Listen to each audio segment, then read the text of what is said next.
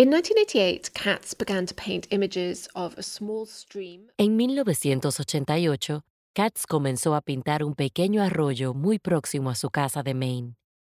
Se llama Arroyo Negro por sus aguas oscuras a causa de la sombra de los árboles y el follaje que lo cubren. En la primera imagen que pintó, muestra a Ada mirando el arroyo. Pero en ejemplos posteriores se centra en los detalles, en los reflejos sobre la superficie. O en el caso del Arroyo Negro 11, el agua que salpica los guijarros se amplifica a una escala que extraña y desorienta. Al principio, Arroyo Negro 16 parece un lienzo monocromático en negro que alcanza los 30 pies, 9 metros. Aunque está prácticamente al borde de la abstracción total, las imágenes del reflejo de los árboles y los destellos de luz llegan a reconocerse. Es una obra que nos muestra a Katz creando una experiencia inmersiva, casi envolvente, de la pintura.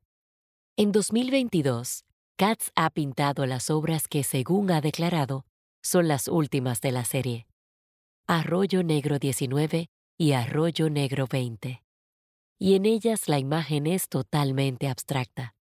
Se trata de un puñado de formas gráficas azules sobre un fondo negro plano.